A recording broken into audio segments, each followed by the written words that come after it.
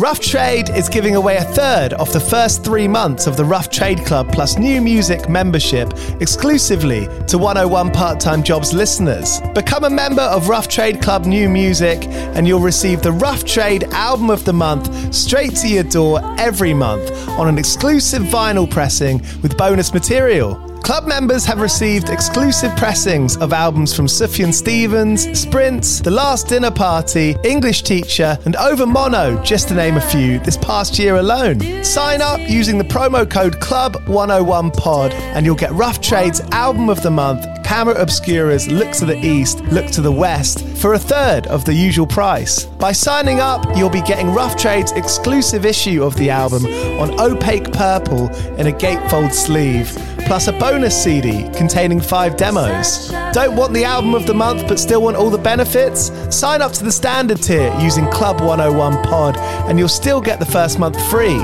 You'll also get free shipping on all orders, 10% off at the bar and on secondhand vinyl in store, and exclusive access to sold out Rough Trade events. So don't hang around. Head to roughtrade.com/club and sign up with the code CLUB101POD. That's CLUB101POD and claim money off Rough Trade's Album of the Month today. This offer is for UK residents only.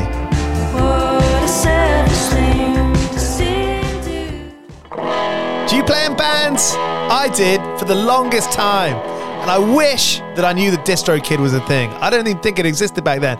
DistroKid makes music distribution fun and easy with unlimited uploads, and artists keep 100% of your royalties and earnings. 1 million plus artists rely on DistroKid to get their music on Spotify, Apple, YouTube, TikTok, Tidal, Instagram, and all the major streaming services.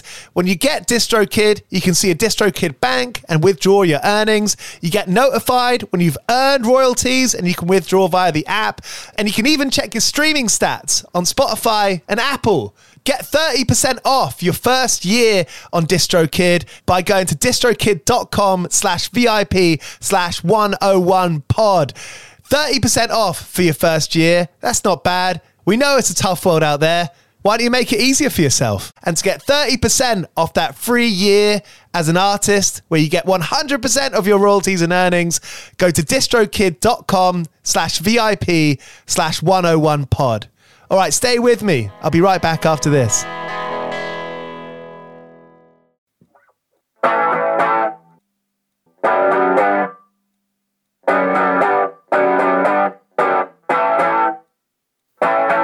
Living easy, living free, working the day so I can pay my name. Ask for nothing, leave me be. Living in my chugger's paradise. I'm at 101 part-time jobs. I'm at 101 part-time jobs. I'm at 101 part-time jobs. I'm in 101 part-time jobs. Hello, you're listening to 101 Part-Time Jobs. It's the podcast where I speak to bands to find out what they've done to stay afloat. Past and present, best and worsts, the whole hog. Getting your ducks in a row while playing in a band is a pretty hefty task. Easy Life are the latest to cancel a tour, following Animal Collective and Little Sims, citing financial issues. The world's just getting harder for that stuff. And I've all of a sudden started getting clickbait articles on celebs who now have normal jobs. But I assure you, this podcast is for fun. We're not going to get bummed out here. Oh no. It's a fun show and we enjoy ourselves despite everything. And on today's episode is Lindsay, who sings in New Pagans, the Belfast band, who are this Friday releasing their new record, Making Circles of Our Own. The album's coming out on the legendary indie label Big Scary Monsters. Like I said, it's out this Friday and it's chock full of bangers. Cheers for listening to 101 Part-Time Jobs, supported by 2000 Trees Festival, just a few hours away from London in Cheltenham. In July, they're having a 4-day festival, starting on the Wednesday, ending on the Saturday. Gives you the Sunday off, which I think is a very conscientious touch. And they've just made a huge announcement with the Bronx, One Step Closer, loose articles, links. If you haven't heard of Links, go check them out. It's absolutely nuts. Narrowhead, Prince Daddy and the Hyena, Martha, and guess who else? Our guest today, New Pagans. That's on top of the already stacked lineup of Frank Carter and the Rattlesnakes. 100 Reasons, have you heard their new stuff? It's ace. Joyce Manor, Crows, Sprints, loads of incredible bands at 2000 Trees Festival. 2000treesfestival.co.uk to get your tickets. Installment tickets are available until the end of this month. That's the end of February. If you want to get your full ticket for 2000 Trees 2023, you can go to Dice, and if you use the promo code 101pod, you can get 20 quid straight off your ticket. It's free money. 2000 Trees. It's an amazing independent festival. I highly recommend heading there this July. All right, here's Lindsay from New Pagans on 101 Part-Time Jobs. Go well.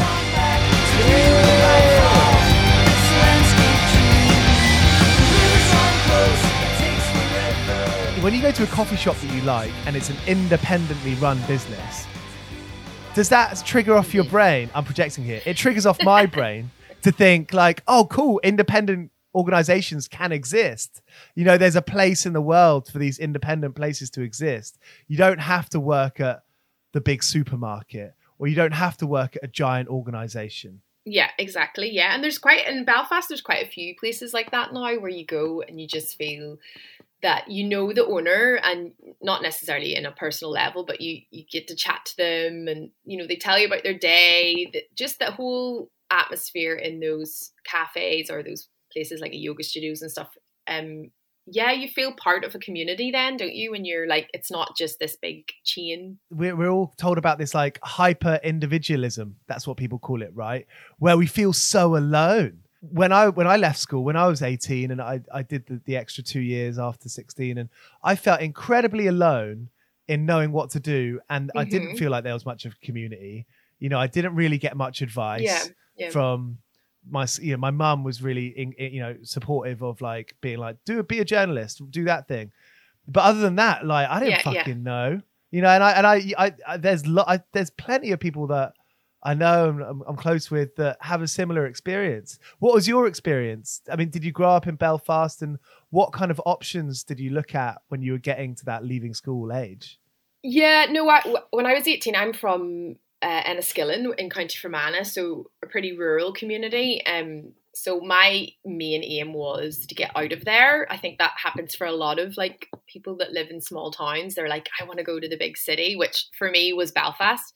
I thought about I was going to art college. I knew that. My parents were really supportive of that, but I didn't know which one. And I actually thought about going to Glasgow School of Art, but I decided not to because I ended up meeting a guy, and I was like, no, I'll stay in Belfast. Classic. It's grand, you know. Yeah, classic. But not a mistake, because I lived in Belfast for over 10 years. I loved it. You know, brilliant. Just loved it. And that's quite a lot of pressure on you, as a lot of pressure on teenagers. And a lot of people from Belfast go to Glasgow, don't they? There's a big connection there. They do, yeah. It seems like, I don't know why England, nowhere, I never even looked at London or anything, and nobody was swaying me either way or that. I don't know why Glasgow. I had a couple of friends in Glasgow that I just met on a summer holiday, so maybe that was the reason. And I had visited Glasgow School of Art and had a tour around it, and I was like, it's a very romantic, beautiful place and soaked in history.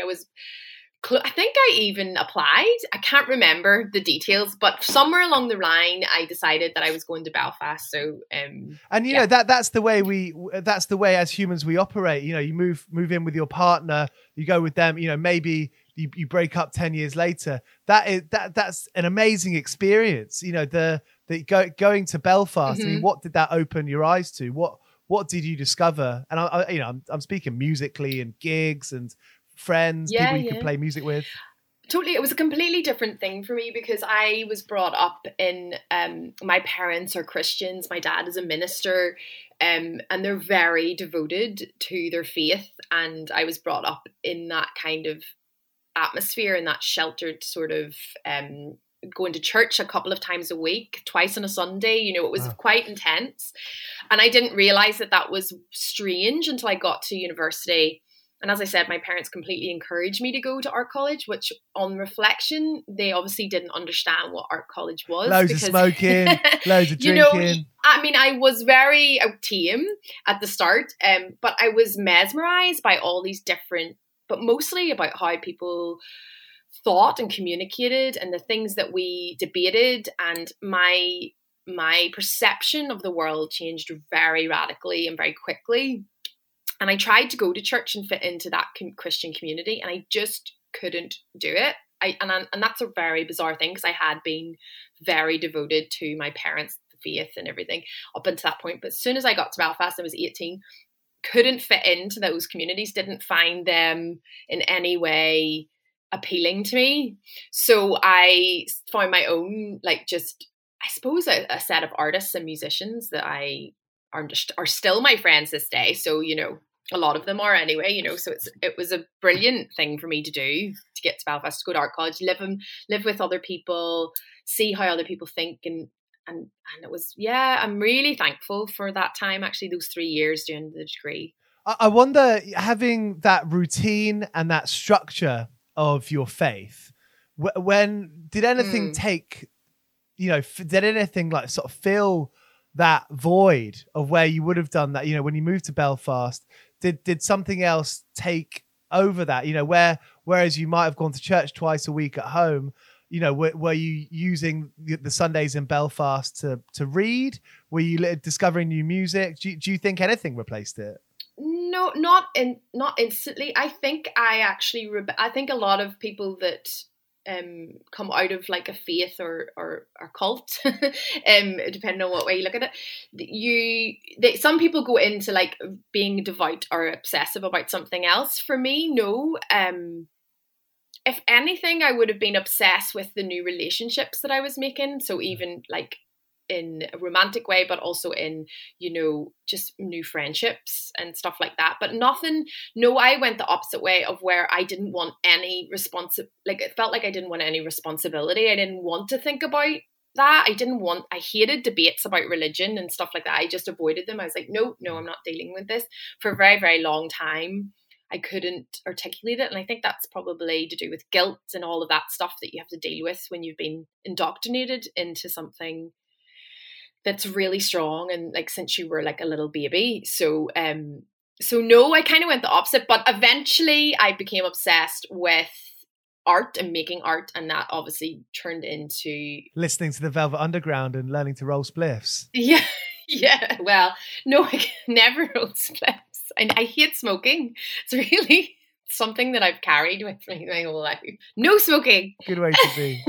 You know, reflecting on your time studying, and, you know, were you big into music at the time? You know, I mean, like that was a big priority for you. How much could you identify as someone who wanted to make art? And, you know, art is something that it's not serious in the way school is, but it's serious in another way, in the way that you prioritize it and you make room for it, even at the hardest times. Well, music was important, and it had always been to me. But as soon as I got, as I say, because of my background, I wasn't really aware of much secular music. So I had just been given music that was Christian, and most of it was like American Christian, like Amy Grant and stuff like that.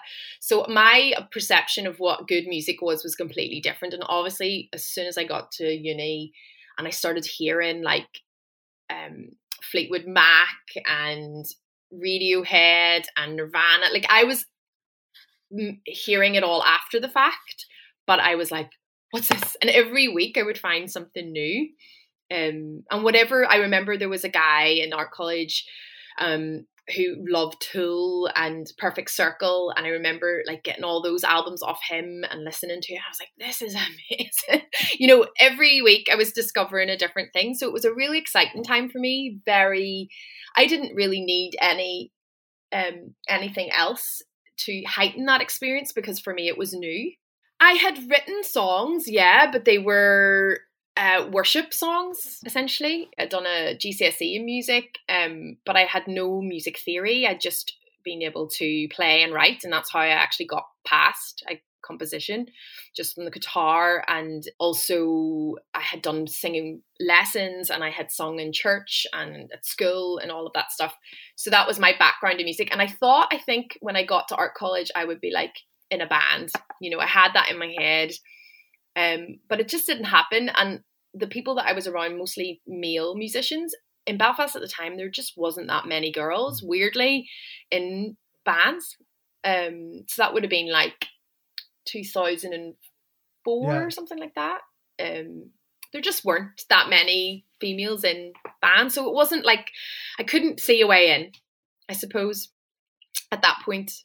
But I loved local music. I loved local bands. I was dating a local musician and he had a band, and I was very involved and like watched him, you know, I went to all their gigs, got to meet lots of musicians, and it was really, I love that as well. I love that aspect of it. Being part of the community's massive. Yeah. You know, when you're putting on a gig and you have the perception, or you're playing in the band, you know, the people who are paying into that gig, they're as much of an experience as the people putting it on or promoting it or people playing in it.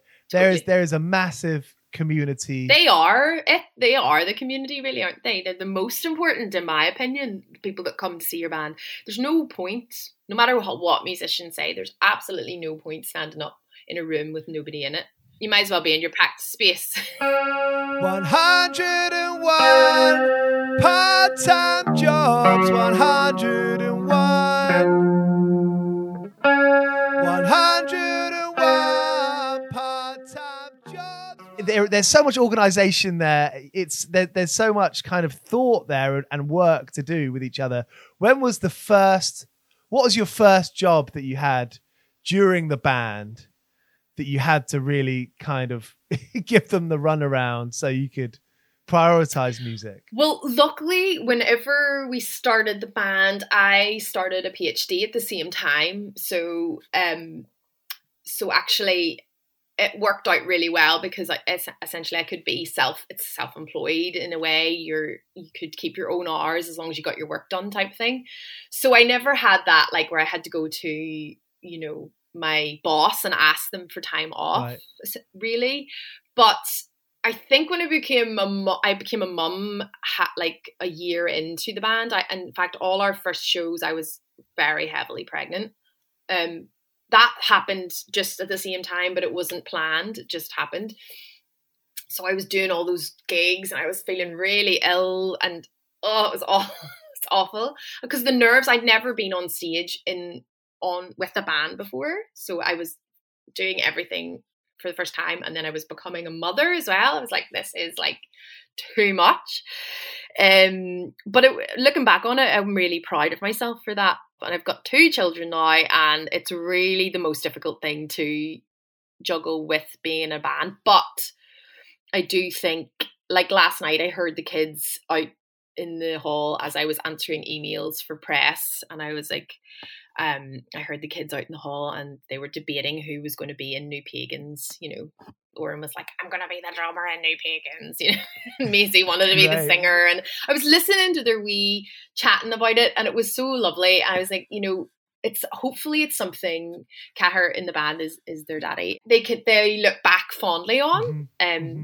Although I think leaving them for like a couple of weeks to go like on the UK tour in March is like, you do dread it.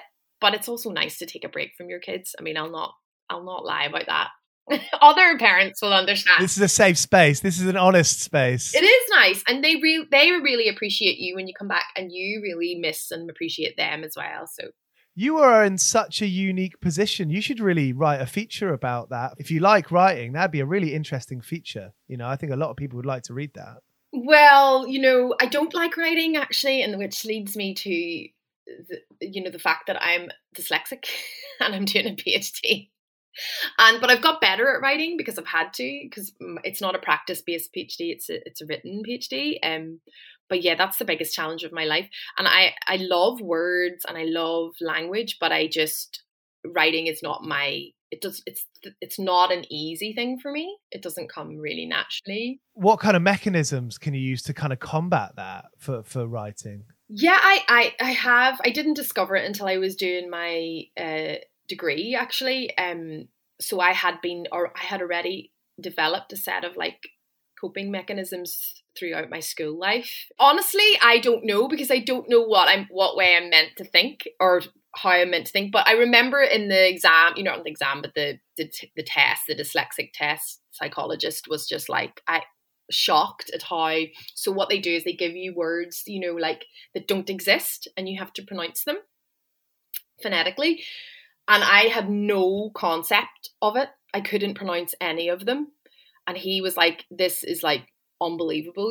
Everything you read is from memory. It's not from, it's like, it's a weird thing. So when you look at a word, you know sort of roughly how the different sections of a word are pronounced, and you kind of put them together. I think that's the way that I might do that. So I'm doing it apparently from memory. I can't see a word that I haven't seen before and pronounce it. I have to hear it first, and then I put that. Yeah, it's really weird. So there's lots of stuff like that. I was like, oh, right, that's why I'm really slow at reading. It's something that I've come to terms with. It is honestly quite mild. So I'm not going to say that it's been a disability, because I don't feel like it has, but I do know that I'm slower, or, my grammar maybe is sometimes like I'll put a post up on Instagram, and our drummer is amazing at language and, grammar. And he'll be like, Lindsay, this needs changed. And I'll be like, oh, right, do it quickly. So I'm really aware of that, but I think you just have to go with it and not worry about it too much, You know what I think about typos and grammatical things on social posts or whatever, really, is that, you know what, if the person reading it fucking gets the gist of it, what's the problem? Yeah, I know. There's the grammar police, though. And I think as a dyslexic, because that's something that you're not good at, it's really upsetting when you're like, oh, I've done that again, That's not your fault. Like that's not your burden. That's not your cross to bear. No, I'm over it now. But I remember we made a mistake actually in the first EP that we put out. And Cahir is dyslexic too. God love our children. Like, he instead of writing Lily Yates, he wrote Lily with 2 L's instead of 1 L, and it went out everywhere. And he was so upset about it. And I was like, it was probably me that gave that information to you. So don't worry. On one of the first records I put out, there's a Jets to Brazil song called Sea Anemone, but I thought it was pronounced Sea Anemone. And then I realized that before we went to print print out the A4 sleeves for the CD, I put Sea Animals. Just trying to cover my tracks. Oh, that's so good. That's so funny. The headlines remind us daily, the world is a dangerous place. The elites in charge say everything's fine, stop noticing. But you know better. And your gut knows that time is short to prepare for a world that is 4 missed meals away from chaos. My Patriot Supply has helped over 3 million families become more self-reliant and is the company Americans trust to prepare. Go to MyPatriotSupply.com and secure their best-selling 3-month emergency food kits. Each contain delicious breakfasts, lunches, and dinners, averaging over 2,000 calories per day. Secure at least 1 food kit for each family member. For a limited time, save $200, plus get free shipping on all their Ready Hour 3-month emergency food kits. You're not ready if it's not Ready Hour Foods. My Patriot Supply also has solar power generators, water filtration units, biomass stoves, heirloom seeds, and critical survival gear. Shop MyPatriotSupply.com today. MyPatriotSupply.com. 101 part-time jobs, 101 part-time jobs, 101 part-time jobs, 101 part-time jobs. Things have kind of changed in the last generations, or even since our parents' generation, in the sense that I think a lot of mothers would be expected and would expect of themselves. It's a complicated thing, isn't it? To become full-time mothers straight away. And I feel like lots of new mothers are saying, okay, no, I'm not going to be a full-time mother. I'm going to keep my job, keep my work, keep my hobbies, and share it with my partner or whoever else is there. Did you make any of those decisions? Did you kind of have any strong thoughts on that when you became a mother to both your children? Yeah, I mean, Cahir and I talked about it, and I've watched him throughout his career. He's been in lots of bands, Jet Plane Landing, Fighting with Wire, whatever. I've watched him, and I've watched him bring in women to manage things, to do X, Y, and Z. And I've seen how he's developed that. And he really is somebody that feels that it's important that women are, crew members. They're involved in the music industry at all levels, because I think that balance of the genders is really, really important. And he definitely, I watched him do that. So I knew it wouldn't be an issue when we had kids. But I do think, like, I think it was Kim Gordon, I was reading her biography, autobiography, and she was saying, you know, no matter what, the physicality of being a mother, you're carrying the baby. And at the end of the day, when that baby's born, and you decide to breastfeed or whatever, then you have to be there with the baby. So there's a certain amount of the fact that the man can't do some of the things that your body can do. But once you get past that stage, at the stage that we're at now, we've got a 4-year-old and a 5-year-old, it becomes easier to share it out. And actually, I would say to Cahir, I'm going away for 4 days writing on my thesis, and he'll say no problem, and he'll be with the kids for 4 days, and, you know, vice versa. So we've got a good balance, but I do think you need to be careful who you partner up with, just as a woman, you know. Have a look at their life pattern, and, you know, are they inclusive? Do they feel that women are valuable? Do they see motherhood as valuable? Do they see caring as valuable? Think about all that stuff before you commit to somebody, I would say. I mean, so doing the PhD is quite like a good time to be in a band and have kids. It is and it isn't. It is for the fact that you are essentially your own boss, but it isn't in the sense that PhDs require so much of you, like, and so much of your time, especially when you're interested in the subject. So it has been difficult to get it finished and across the line, but I'm nearly there. And what's it on? It's on Irish embroidery. So I'm looking at church, ecclesiastic and Masonic embroidery. Embroidery? Yeah, embroidery in the role of women in those organisations. You've got lots of leather jackets with some good patches on it. No. So there's a huge history in that. There's lots going on there. Yeah, I'm focused on the island of Ireland, so stuff made here. So yeah, it's really interesting, really good. Amazing. Do you remember what fed that idea onto you? Yeah, I'm an embroiderer practicing, and I love, that's my main technique that I use for visual art. So I then the bass player in the band was in an exhibition in a tattoo parlor in Belfast, and they had gone to the local Masonic museum and responded and like displayed their work in this tattoo shop. And then I went to see that, and I was like, I want to see this museum, you know, I want to see the textiles and embroidery that they have there. So I got a tour, and I was like, right, this place is amazing. But I knew that it was moving and it was being packed down, and they didn't know where it was going, and it actually doesn't exist anymore.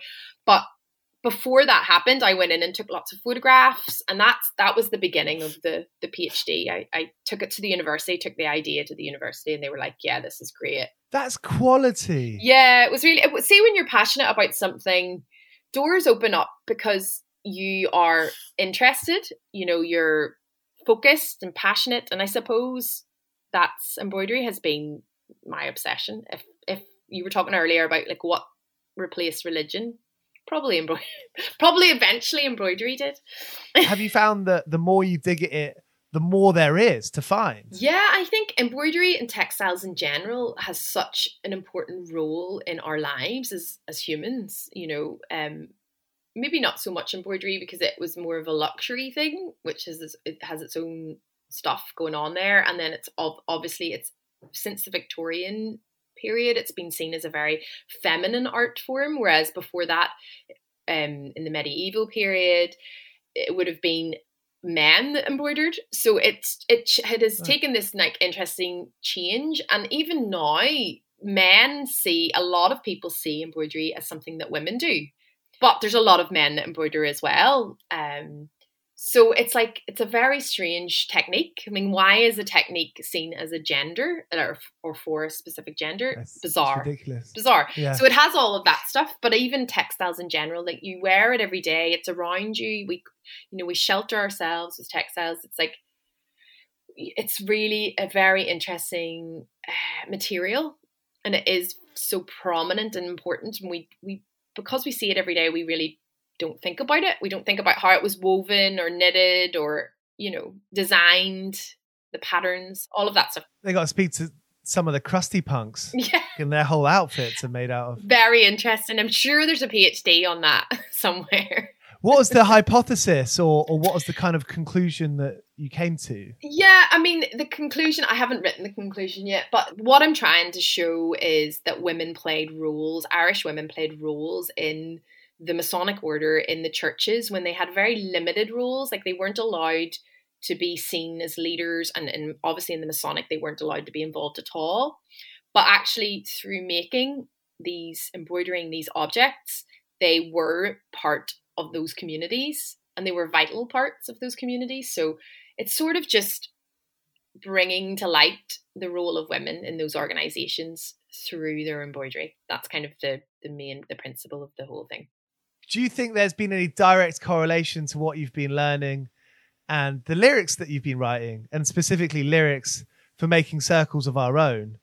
Do you think there are symbolism? Do you think there's imagery? Do you think there's storytelling that you can really kind of draw a direct line between that and embroidery and what you've been studying? Yes, there has been, and definitely in the first album and also on this second album as well. Yeah, there has been. I think just sometimes I discover things that aren't going to be written into the thesis, but I'm like, that's really interesting, and it takes me down like a rabbit hole. And I'll be like, right, this is for New Pagans, and I'll maybe write a couple of notes on it, or I'll just remember when we're writing a song, I'm like, oh, that was really interesting. I'll chat about that. But say for instance, the latest single, John, There We Are, John. It's like it was more me looking for inspiration for my garden that I hope to someday have, and I was looking for because I love gardening, and I was like, right, I need to find a garden in a coastal area that what plants can I have? And then I came across Derek Jarman's garden at Dungeness, and I was like, this is amazing, and became obsessed with that.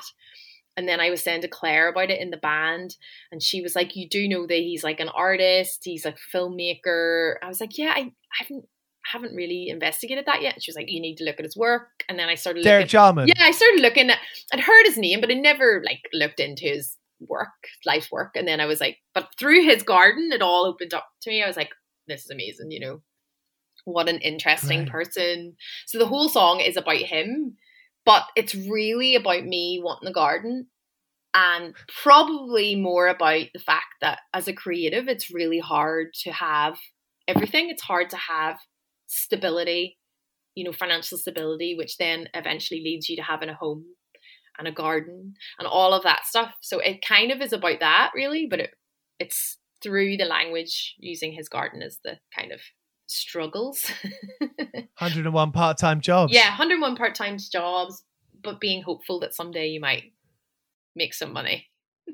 101 part-time jobs.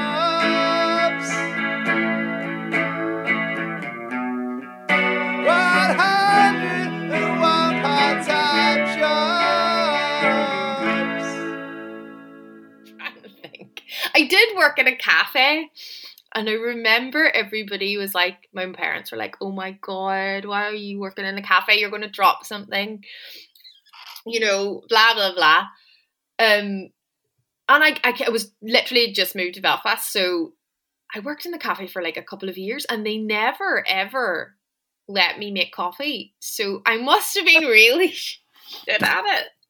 I would serve, I would do everything else. They would never let me make coffee. I don't know why though. So although it's not a mistake, I obviously wasn't given off. They didn't even let me try.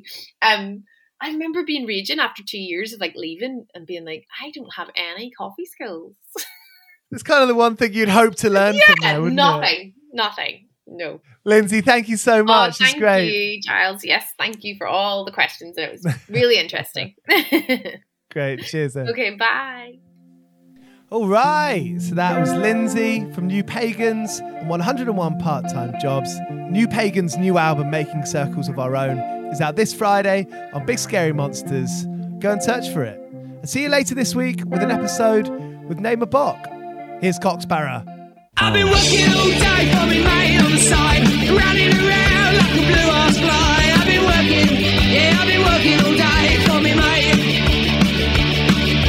Every bleeding minute I've been on the go, up and down the ladder like a fiddler's elbow. I've been working all day for me mate.